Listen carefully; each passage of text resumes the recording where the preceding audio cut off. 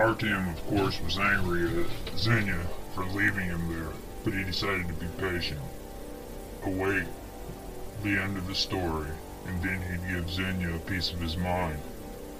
Suddenly, he was reminded of Hunter and his request. It was more like an order, really. But then his thoughts went back to Xenia's story. Having returned with tea, he poured some into a tea glass, which had a rare metal outer casing, the kind they used to have in trains for tea, and he continued.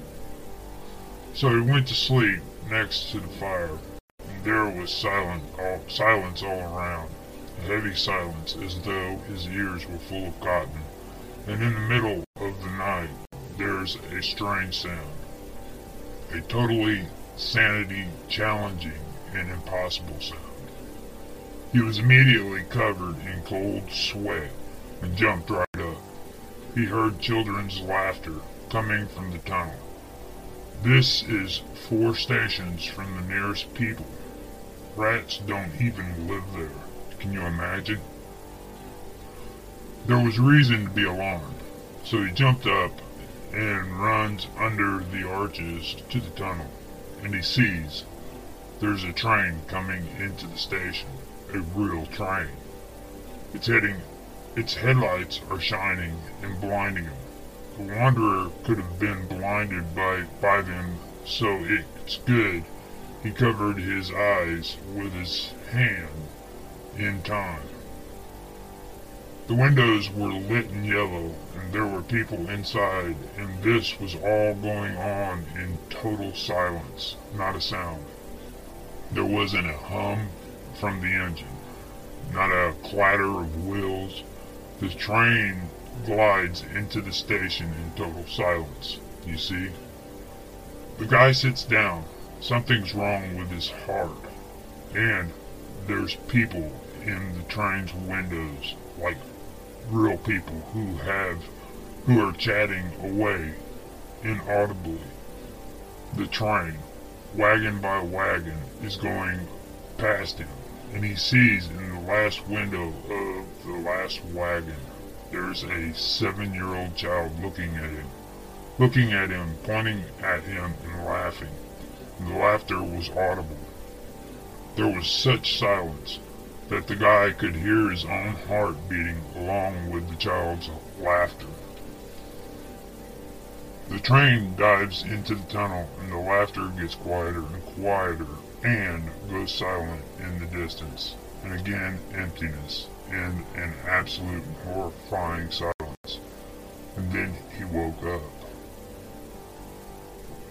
Artyom asked maliciously, but with a certain hope in his voice, if only. He rushed back towards the extinguished fire, quickly gathered up his belongings, and ran back to Tolskaya without stopping. He ran the whole way in 1 hour. It was so scary. You have to think. Artyom had gone quiet, frozen by what he'd heard. Silence descended in the tent. Finally, having gathered his wits and coughed, making sure that his voice wouldn't give him away and crack, Artyom asked Xenia as indifferently as he could. And what, you believe all that? Well, it's not the first time I heard this kind of story about the Serpuhovskaya line, Xenia replied. Only I don't always tell you them. It's not possible to talk about these things with you in a normal way. You start interrupting straight away. Okay, we've sat here for a while, you and me, and it's almost time to go to work. Let's get ready.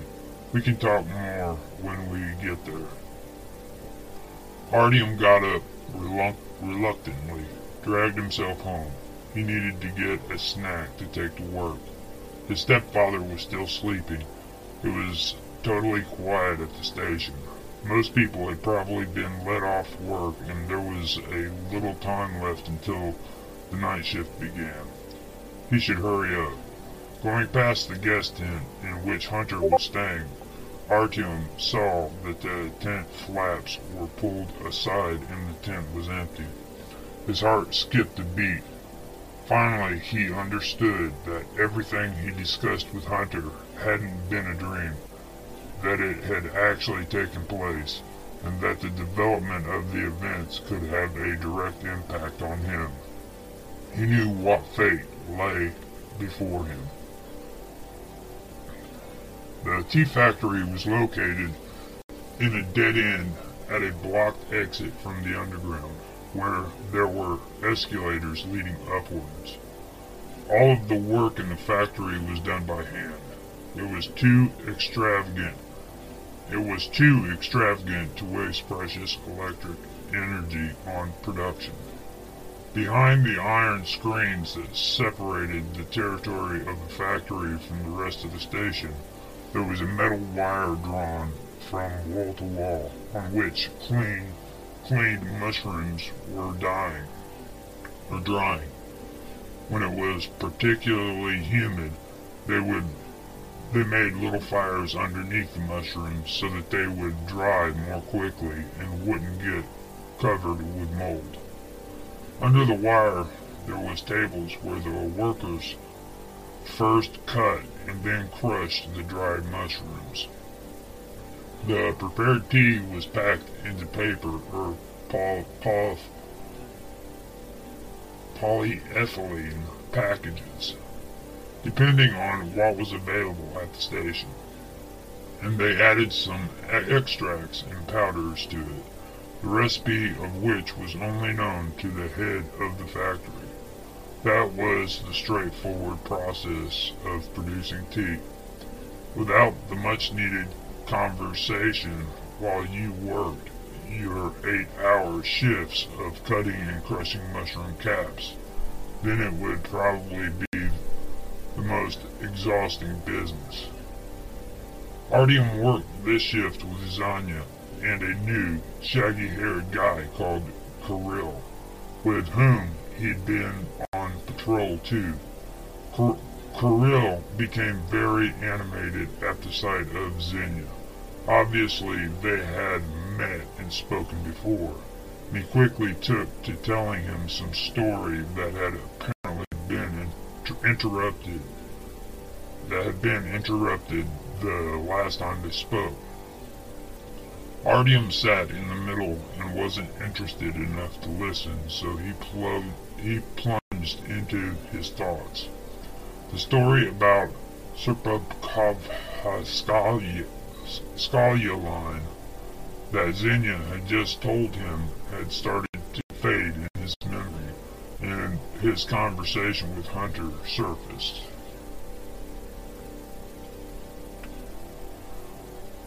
What could be done? The orders given to him by Hunter were too serious not to think them over. What if Hunter would not be able to do whatever it was he was intended? He had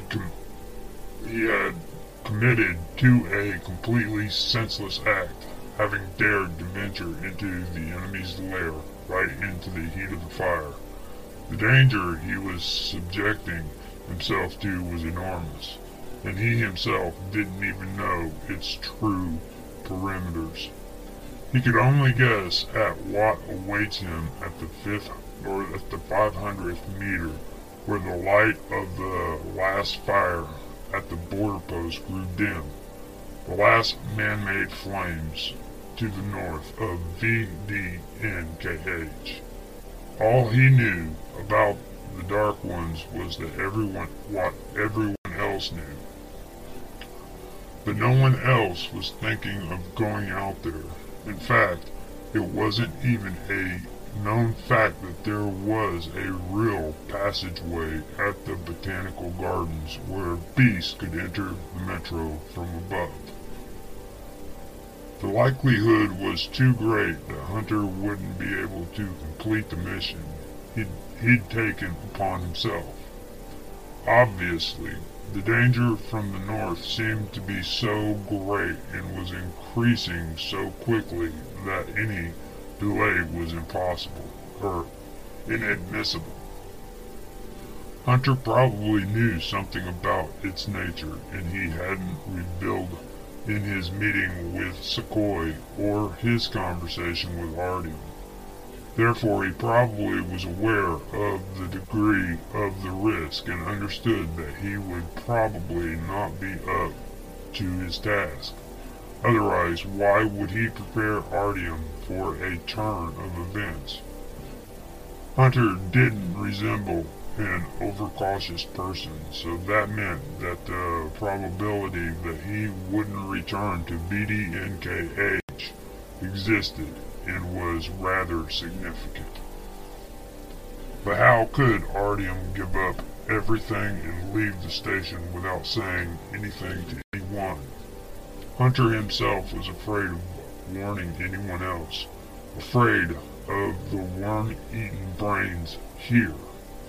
How would it be possible to get to Polis, to the legendary Polis, all alone, though all the evident and mysterious dangers that awaited travelers in the dark and mute tunnels? Now, through all the evident and mysterious dangers that awaited travelers in the dark and mute tunnels, Artyom suddenly regretted that he had succumbed to Hunter's strong charms and hypnotizing gaze, that he had told him his secret and agreed to such a dangerous mission. Hey, Artyom, you sleeping there or what? Why aren't you saying anything? Xenia shook his shoulder. Did you hear what Kirill was saying? Tomorrow night they're organizing a caravan to Rizskaya. They say that our administration has decided to make a pact with them. But meanwhile, it looks like we're sending them humanitarian aid with a view to becoming brothers. Seems they have found some kind of warehouse containing cables. The leaders want to lay them down. They say they're going to make a telephone system between the stations. In any case, a telegraph system. Kirill says that whoever isn't working tomorrow can go. Want to? Artyom thought right there and then that fate itself was giving him an opportunity to fulfill his mission. If it came to that, he nodded silently. Great, Xenia was glad. I'll also go, Kirill. Sign us up, okay? What time are you going to set off tomorrow? At 9? Until the end of the shift, Artyom didn't say a word. He wasn't in the mood to extract himself from his distracting, gloomy thoughts. Xenia was left to deal with the disheveled Kirill by himself, and he obviously felt hurt.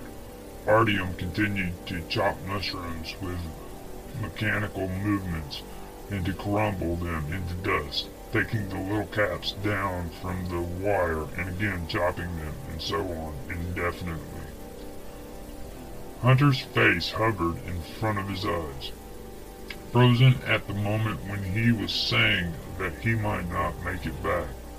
The calm face of a person who is used to risking his life, and an ink stain marred his heart with the presentiment of trouble. After work, Artyom went back to his tent. His stepfather wasn't there anymore. He had clearly gone out to take care of business. Artyom fell onto the bed and buried his face in the pillow and went to sleep straight away, even though he had planned to think over his situation again in the peace and quiet. His sleep was delirious after all the conversations, thoughts, and worries of the preceding day, and it enveloped him and carried him away into the abyss. Artyom saw himself sitting next to the fire at the Sakharovskaya station, next to Xenia and the wandering magician, with the unusual Spanish name of Carlos. Carlos is teaching Xenia how to make weed out of mushrooms, and he is explaining that you have to use it just like you use it at VDNKH.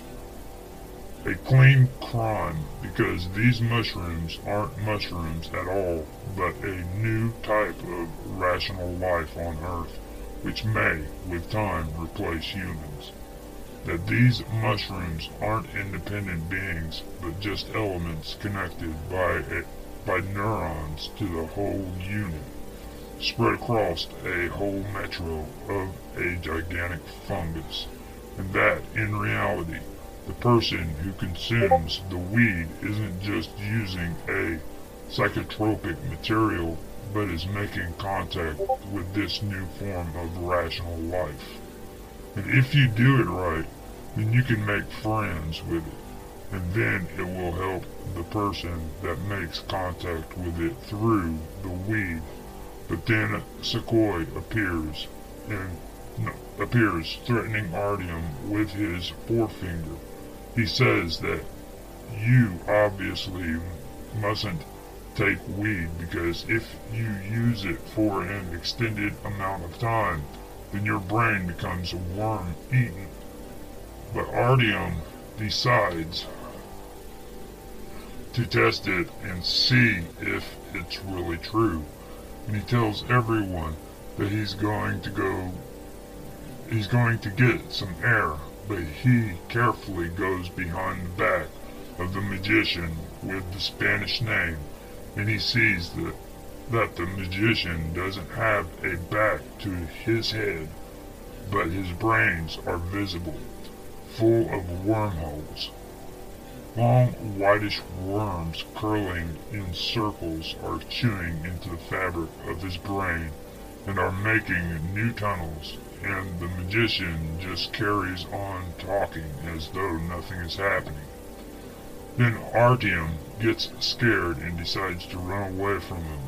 He begins to tug at Xenia's sleeve so that he would come with him, but Xenia just waves him away and asks Carlos to go on. And Artyom sees that the worms are crawling down from the magician's head and towards Xenia, and crawling up Xenia's back. They are trying to get into his ears. Then Artyom jumps up and takes to his heels and runs from the station with all of his might. But then remembers that this was the tunnel you're not supposed to go through alone, and only in groups. So he turns around and runs back to the station, but for some reason he can't get to it. Behind him, suddenly, there is a light and a clarity and logic that is unusual for dreams. Artyom sees his own shadow on the floor of the tunnel. He turns around, and from the bowels of the metro, a train is heading towards him without stopping, gnashing and rattling its wheels with deafening sound and blinding him with its headlights. And his legs refuse to budge.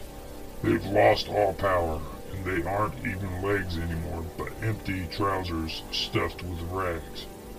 And when the train has almost reached Artyom, the visions suddenly lose their color and disappear. Instead, something new appears, something totally different. Artyom sees Hunter dressed in snow white in an unfurnished room with blindingly white walls. He stands there, his head hanging down, his gaze drilling into the floor. Then he raises his eyes and looks straight at Artyom. The feeling is very strange because of this dream. Artyom can't feel his own body, but it is as if he is looking at what is going on from all angles at once. When Artyom looks into Hunter's eyes, he is filled with an incomprehensible uneasiness, as expectation of something very significant, something that might happen any second. Hunter starts talking to him, and Artyom has the feeling that what has just happened was real. When he'd had nightmares before, he had told himself simply that he was sleeping and that everything that was happening was only the fruit of an excited imagination. But in this vision, the knowledge that he could wake up at any moment if he wanted was totally absent. Trying to meet Artyom's gaze, even though he had the impression that Hunter couldn't actually see him and was blindly undertaking his task, the hunter slowly and gravely says, "The time has come. You have to do what you promised me. You have to do it. Remember, this is not a dream. This is not a dream." Artyom opened his eyes wide, and again in his head he heard with horrifying clarity the gruff voice saying, "This is not a dream." "This is not a dream," Artyom repeated. The details of the nightmare about the worms and the train were quickly wiped from his memory, but Artyom could remember the second vision perfectly in all its detail. Hunter's strange clothes and mysterious empty white room and the words, "You have to do what you promised me." He couldn't get them out of his mind. His stepfather came in and, worried, asked Artyom, "Tell me, did you see Hunter after our meeting together? It's becoming evening already and he's gone missing and his tent is empty. Did he leave?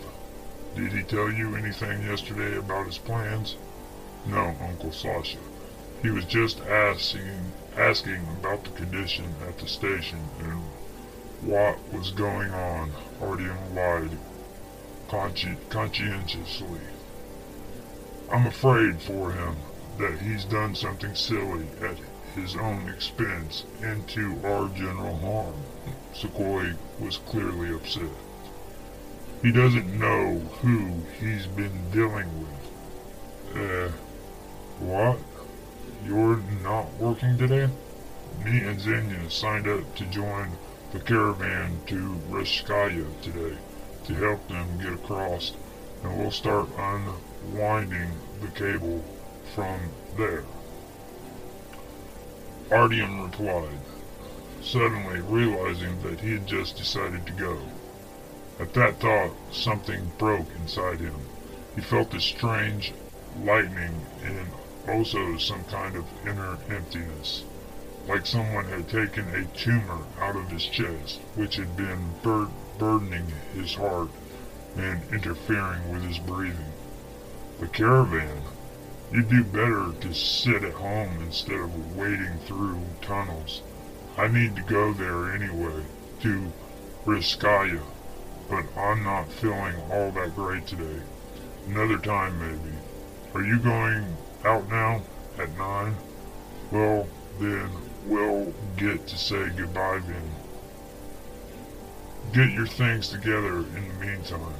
And he left Artyom alone. Artyom started to throw things into a rucksack. Things which might be useful on the road. A small lamp, batteries, mushrooms, a package of tea, and liver, and pork sausage. A full machine gun clip, which he'd once filched from someone, a map of the metro, and more batteries. He needed to remember to bring his passport. It would be of no use at Reshkaya, of course, but beyond the station he'd be detained or put against the wall by the very first patrol of another sovereign station, depending on their politics. There was the capsule given to him by Hunter, and that was all he needed. He threw the rucksack on his back, and Artyom looked back for the last time at his home and walked out of the tent with resolve. The group that was going with the caravan had gathered at the platform. at the entrance to the southern tunnel. On their rails there was a cart loaded with boxes of meat, mushrooms, and packages of tea. On top of them there was some kind of cleaver device put together by local experts, probably some kind of telegraph apparatus. In the caravan, apart from Kirill, there was another pair, a volunteer and a commander with the administration, who would establish relations and come to an agreement with the administration at Rizhskaya. They had already packed and were playing dominoes while waiting for the departure signal.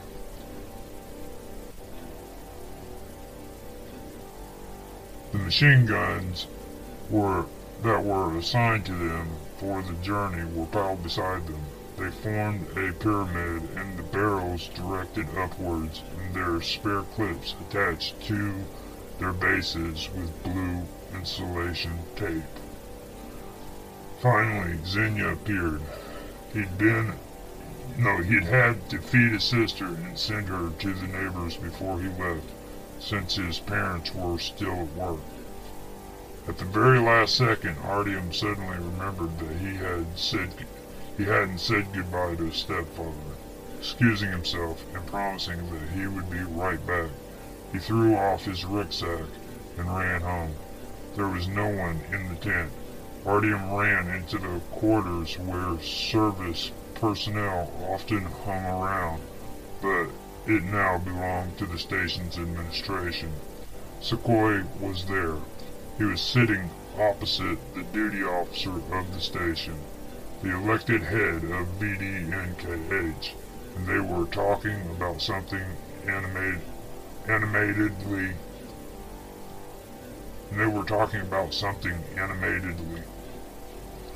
Artyom knocked on the door jamb and quietly coughed. "Greetings, Alexander Nikolaevich. Could I speak to Uncle Sasha for a minute?" "Of course, Artyom. Come in. Want some tea?" the duty officer said hospitably. "You off already? When are you coming back?" Sukhoi asked while pushing his chair back from the table. "I don't know exactly," Artyom mumbled. "We'll see how it goes."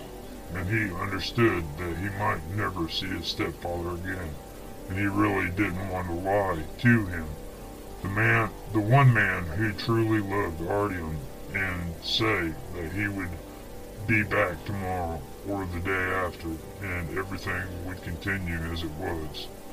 Artyom suddenly felt a sting in his eyes, and to his shame, he found that they were wet. He stepped forward and hugged his stepfather. Now, Artyom, what's the matter? You'll be back tomorrow after all." "Well," his surprised stepfather said reassuringly, Tomorrow night, if everything goes to plan," Alexander Nikolaevich confirmed. "Take care of yourself, Uncle Sasha." "Good luck," Artyom uttered hoarsely, shaking his stepfather's hand, and quickly left. Sukhoi watched him leave in surprise. Why is he come unglued? It's not the first time he's been to Rizhskaya. "Nothing, Sasha, nothing. There will be a time when your boy will grow up. Then you'll be nostalgic for the days when he said goodbye to you with tears in his eyes, when he was just going 2 stations away. So what were you saying about the opinion of Alexeyskoye about the patrolling of tunnels? It would be very handy for us."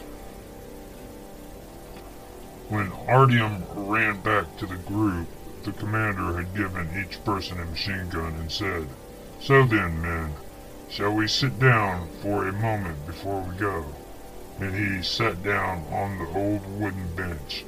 The rest of them followed his example silently. "Okay, God be with us." The commander stood up and jumped down onto the path, taking his place at the front of the group. Artyom and Zanya, as the youngest members of the group, climbed up onto the cart and prepared themselves for hard work. Kirill and the second volunteer took their places behind, completing the chain. "Let's go," shouted the commander. Artyom and Zenya leaned on the levers and Kirill pushed the cart from behind, and it squeaked, shunting forward, and then started gliding ahead. The last two guys walked behind it, and the group disappeared into the muzzle of the southern